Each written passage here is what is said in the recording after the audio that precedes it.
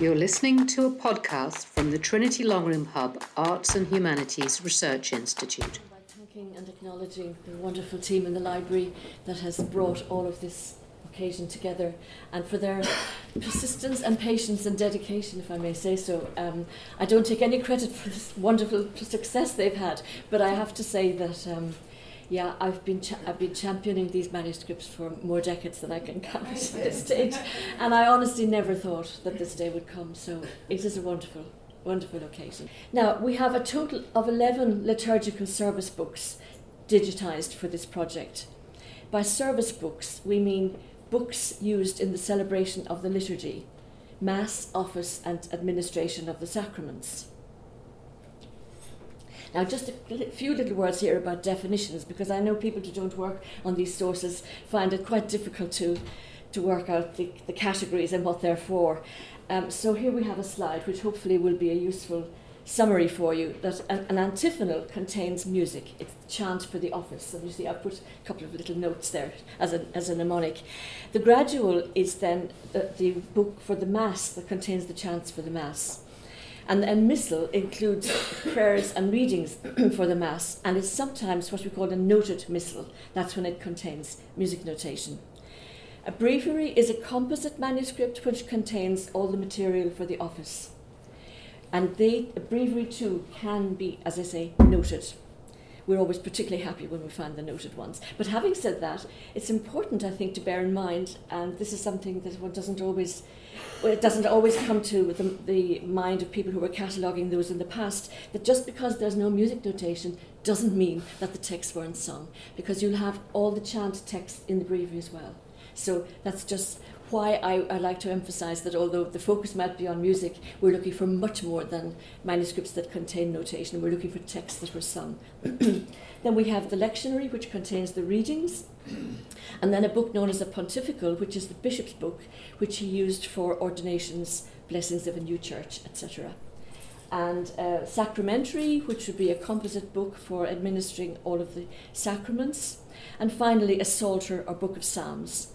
It often formed part of a breviary, and sometimes you find the psalms have some notation in them. Now, these are the manuscripts that I have on my list of the ones that have been digitised. 5 of them, I'll just give you a little summary. 5 of them are Sarum manuscripts. In other words, they represent the practice of the use of Salisbury. That's 77, 78, 79, 80 and 88. And then 82 and 86 are Carmelite manuscripts, a breviary and a missal from Kilmoon, County Meath. 84 is an Arauasian manuscript from Trim, St. Mary's Abbey, Trim. And 109 is a Franciscan Roman missal. And finally we have 83, which is a missal of the use of York, and 98, which is a pontifical from Canterbury. Apart from the York Missal and the Canterbury Pontifical, all show evidence of having been used in Ireland, and probably many of them were made in Ireland. That's not always easy to establish. Now, just a couple of words about manuscripts 78 and 88. I thought I'd include this, and I'm glad to see that some people yesterday included nice pictures as well, which is good because there are 2 reasons. It's not vanity as such, but first of all, we had a wonderful session, and we've had many, and this was in connection with a documentary that Michael McGlynn is preparing at the moment. It's not something. It's early stages, and I'm not sure what he's going to do, but it's going to be a big survey of music in medieval Ireland. So we were only too happy to facilitate him, as were Claire and Estelle to facilitate us. But I have a second reason for showing you that, as well as looking at the digitised folios, I wanted to give you an idea of what the manuscripts look like. And the smaller at the top is manuscript 88. And it's actually, even though it's small in frame, it's only 458 by 308 millimetres. It has 177, I've got it wrong, I beg your pardon, I'll go back to that was 78, excuse me. Physical extent is 458 by 308, and it's 177 folios. That's this lower one here, I beg your pardon. It's the big one that Estelle was talking about. It is quite a weight to carry. And these manuscripts, the antiphonals, would have been placed on a lectern with the singers, the choir, standing in a semicircle around them.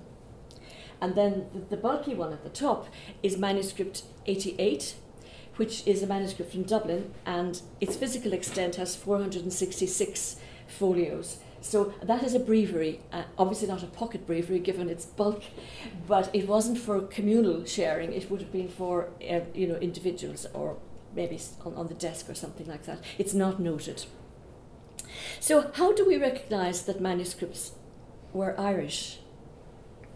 They are not liturgically distinctive by this time. I mean, when we talk about earlier pre-Norman liturgical manuscripts, it's much more obvious because we have writings in Irish, we have texts in Irish, we can trace ownership, etc.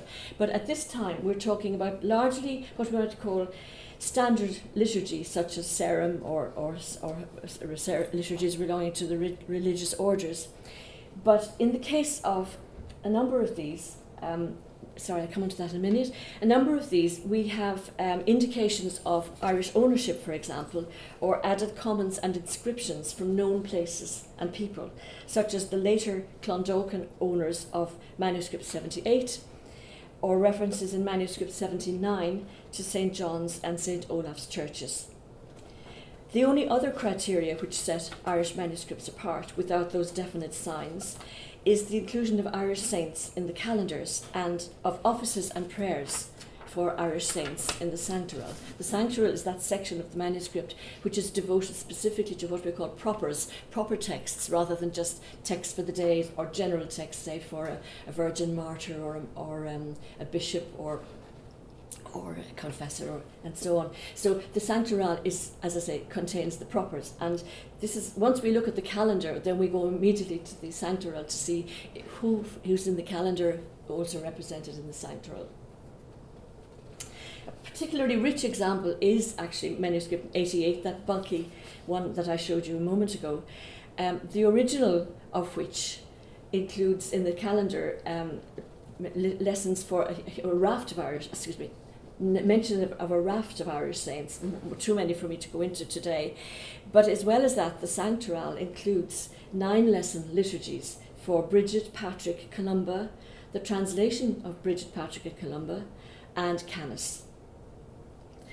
And more significant still, along with a collect and 3 lesson services, it also includes a collect and 3 lesson services for Lasrain, Lawrence O'Toole, Médoig, who is also known as Aidan, or Moog, Brendan of Clonfert. So that is a very, very unusual concentration of Irish material. Now I'd like to move on just to show you a little bit about the kinds of calendars and what we mean by the calendars. This one here has, first of all, to note, if they're in red, that means what we call a red letter date still. It means that it was a more important feast. And you can see there in the case of Bridget, sorry Joe, I'm not sure I have a pointer, it doesn't matter. You have here Saint Bridget, Santa Brigida Virginis non martyris, because like very few Irish saints were martyrs and none of them based in Ireland were. And this is a duplex festum, meaning that it's a more important, higher status feast. And there are 9 lections. Again, the more important feasts would have 9, the standard days would have 3. And then underneath that we have the purification of the Virgin Mary, also a duplex. You would find the Virgin Mary obviously in all of the materials, but you will find Bridget more local manuscripts.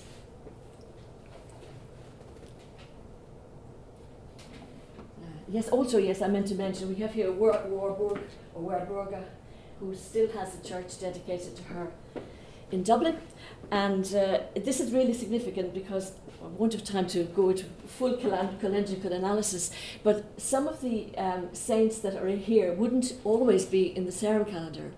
They would be English saints from regions of England that were particularly connected with the Irish Church and with indeed economic relations, and in this case it's Chester, which, as you all know, I'm sure, was very closely linked to Dublin, particularly in the area of economics, and obviously too in terms of church links. So she turns up in most of the Irish manuscripts, whereas you won't find her in your standard Sarum, but you'll find her in manuscripts associated with the west of England.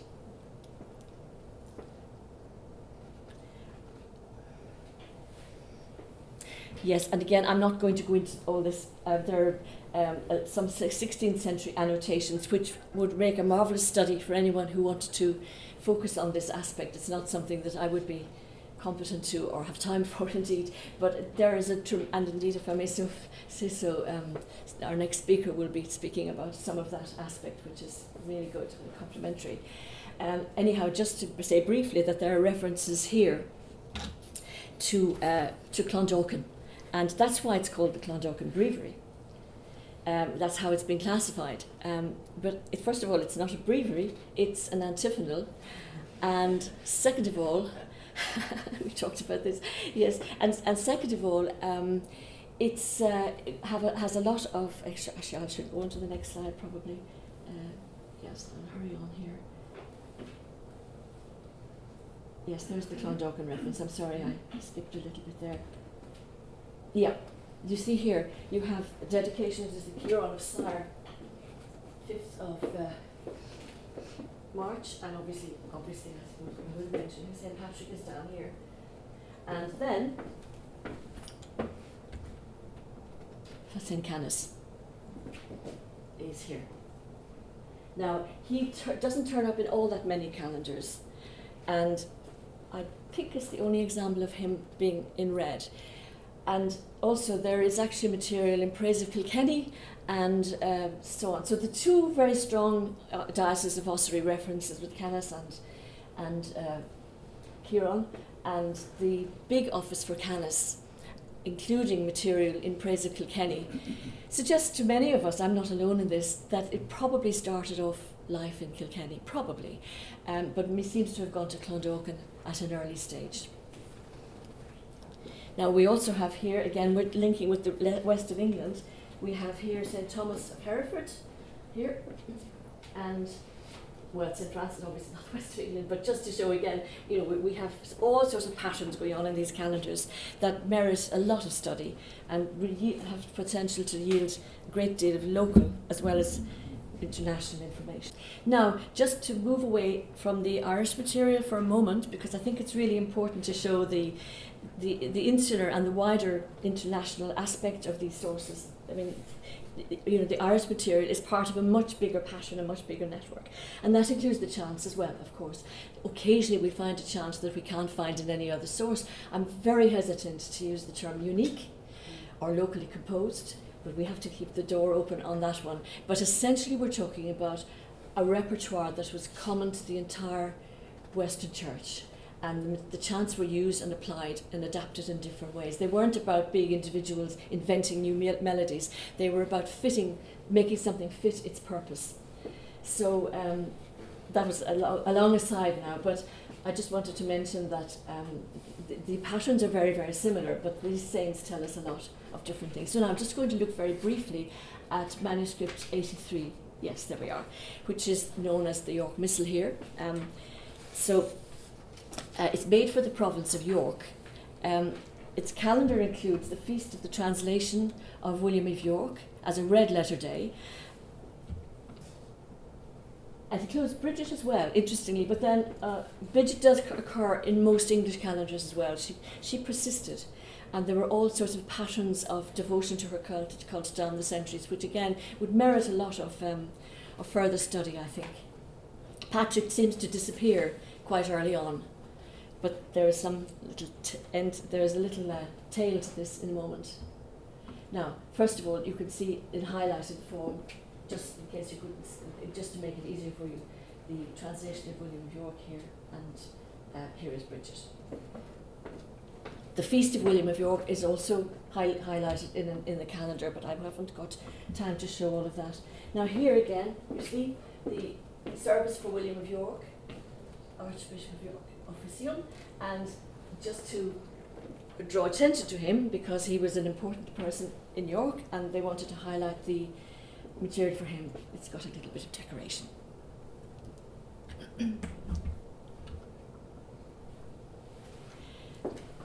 Now, before I go on to this next item, I would just like to mention that the other English saint whose feasts and office are highlighted is John of Beverley. He sometimes appears in Sarum calendars, but always in York. So William and John there really do seem to underline all of this connection. Bridget, as I said, is also found in the calendar, but not Patrick.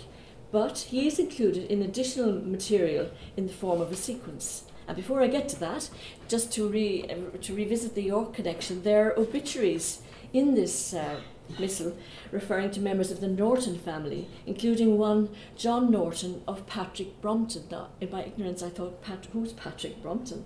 It turns out that the parish church of Patrick, there was a parish church of Patrick Brompton, and it continues to be named for St. Patrick. And I think this is the likely explanation for the addition of the sequence in Patrick's name, rather than any suggestion that the book was used in Ireland. So here we have, show you this one first. Yes, here it is, excuse me. Sequentia, do you see? Sequentia Sancti Patricii, starting down here. And this is two sides of the folio, the beginning and the continuation of it. This Later Lux is also found in the so-called Dublin Troper, which is a manuscript now in Cambridge University Library, and I keep praying that the Carnegie angel may bless them one day, because I very much would like to see this and a couple of other Irish manuscripts in non-Irish libraries being digitised. It would just complete the picture for us. I did ask them, and they said it could be done with £1,000, so I'm putting it out there. Yeah. So I think it's very interesting because Later Lux doesn't occur in the Irish manuscripts, as far as I know. Could be wrong, but as far as I know. And it's interesting that it's in the Dublin Troper, and which is very much well associated. It's not just associated; it belonged to St. Patrick's Cathedral, and it was very much at the beginnings of the development of what you would call English Sarum, I suppose. I mean, it's early days for the development of the English liturgy in Dublin, or the Insular liturgy, which it eventually became. So I have a question, but no answer to it. It leads me to wonder how many other fragments there could be for Irish saints, but in English sources. And normally people who are working in other fields wouldn't be particularly looking for Irish saints, so maybe they didn't notice them. But I'd really like to know more about that. Plus, there are quite a lot of dedications to Irish saints or to Patrick and Bridget in particular, in many parts of England, which are not modern dedications, but they're older dedications. And so again, I think we could perhaps find more links there too. Thank you, Susie. I'm not going to have time to play my pieces, but it doesn't matter. Will I? You have to play the piece. Yeah. Nothing like having a party piece. So, right. So this is the office. I just wanted to move on to the sanctuary. The parts of the office of the manuscript which have the longer text, the complete ceremonies for the feast days of the saints. And just to give you a few examples, here is. Oops, sorry, what have I done? Oops, got it. Sorry about that. Yeah, it's an antiphon from Matins from our old friend 78, our Ossory, Clondalkin, Breviary, stroke antiphon.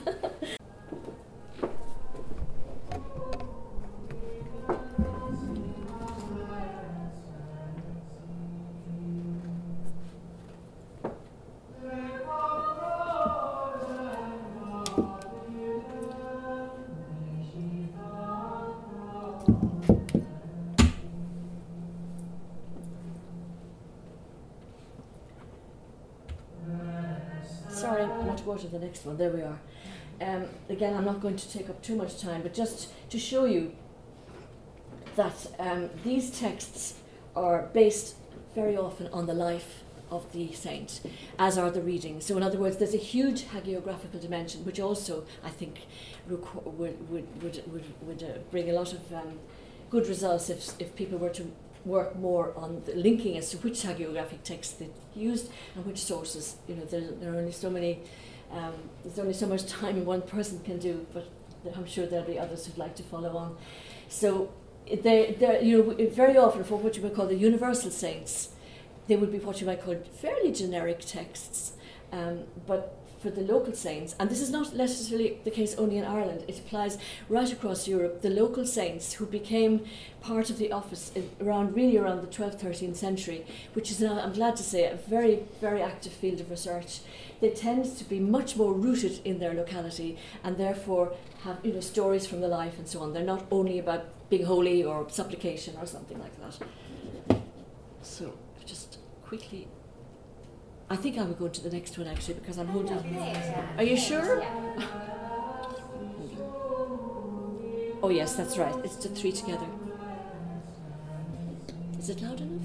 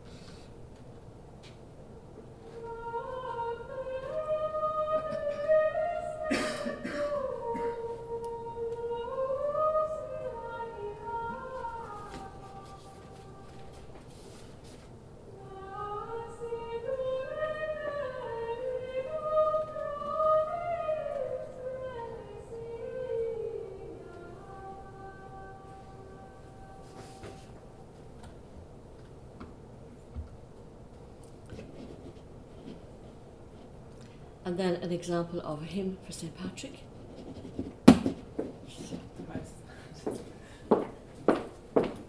I think I've got it. You got it? Please do tell me to stop if you... No, we're okay. We're all right. Yeah.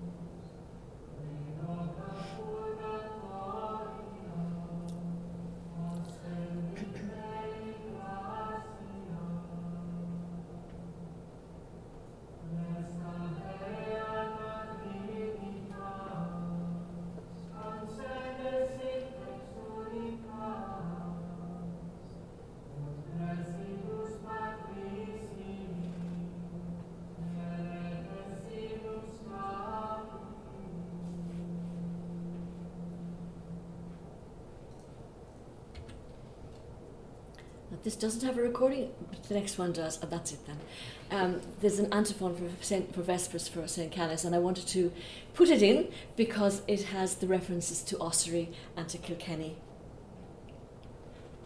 And it's a peculiar, I think it's very exciting. I think Conor shares this enthusiasm with me when you see these names coming through in old medieval chant. It's always a surprise because we're not accustomed to the local to this extent, but it's all there to be uncovered and disclosed.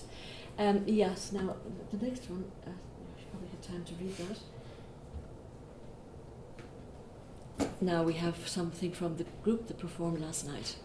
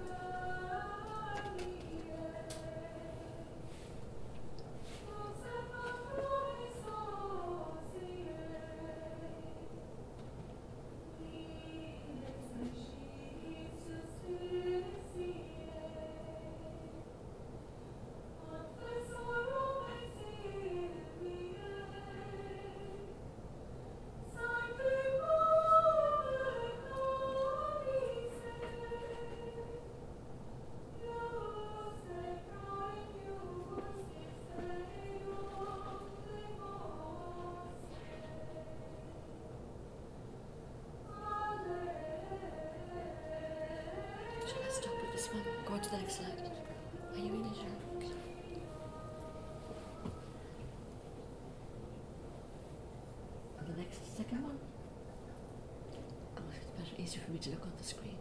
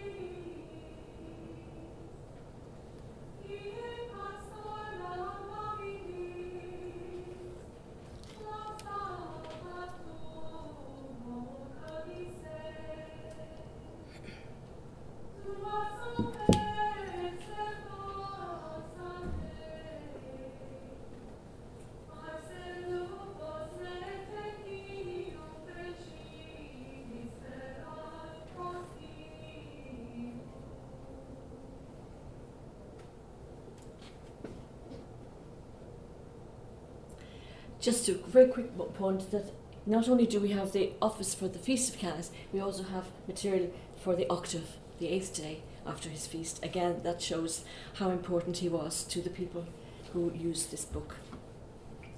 Oh, sorry, no, I'm definitely stopping, excuse me. There we are. Let's do the first one. Doesn't matter, I had it finished. Are you sure? I just have one final concluding point, that I've shown examples of different historical, quote-unquote, lives of the medieval liturgy in terms of local texts, added material, and history of ownership. And today this practice continues in a world very different from that in which they were originally created and used, through digitisation, study, and performance. These texts were never meant for private reading, as we were talking about earlier there, Susie, but for use in communities, read aloud as spoken prayers, intoning the psalms and lections and singing of the chant. And it is this performative aspect which permits us to breathe new life into these books, which have remained silent and ignored for centuries. Of course, they are no longer used as liturgical service books, but now, in addition to research and study, their texts can be shared anew, and not least through making them better known and more accessible in ways that reach far beyond their original purpose, through the advanced technology of digitisation and internet access. Thank you.